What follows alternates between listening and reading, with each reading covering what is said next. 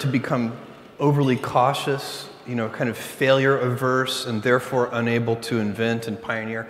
You cannot invent and pioneer if you cannot accept failure. To invent, you need to experiment. And if you know in advance that it's going to work, it is not an experiment. And so that's a very important thing. They are inseparable twins, failure and invention. And so you have to be willing to do that. And it's embarrassing to fail.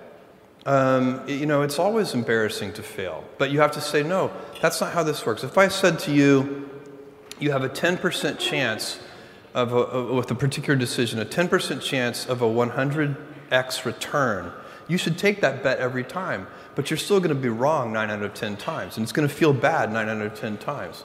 And with technology, the outcomes, the results can be very long-tailed. The payoff can be very asymmetric, which is why you should do so much experimentation. Everybody knows that if you swing for the fences, you hit more home runs, but you also strike out more.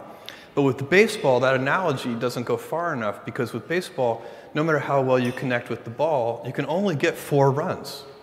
The success is capped at 4 runs. But in business, every once in a while, you step up to the plate and you hit the ball so hard, you get 1,000 runs.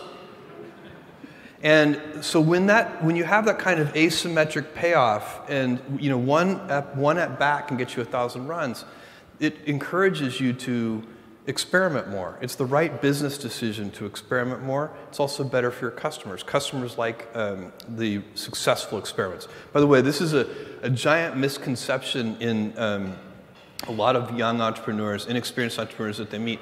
One of the things that is very fashionable right now is to talk about how disruptive their business plan is going to be. But invention is not disruptive. Only customer adoption is disruptive.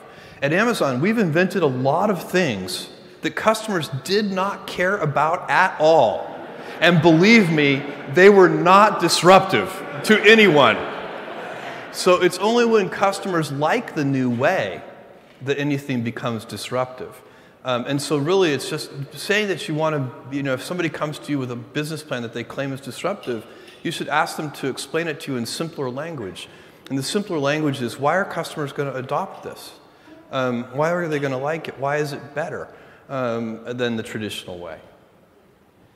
So along those lines, we have some press and media in the room. Is there something that you think people get wrong about Amazon that's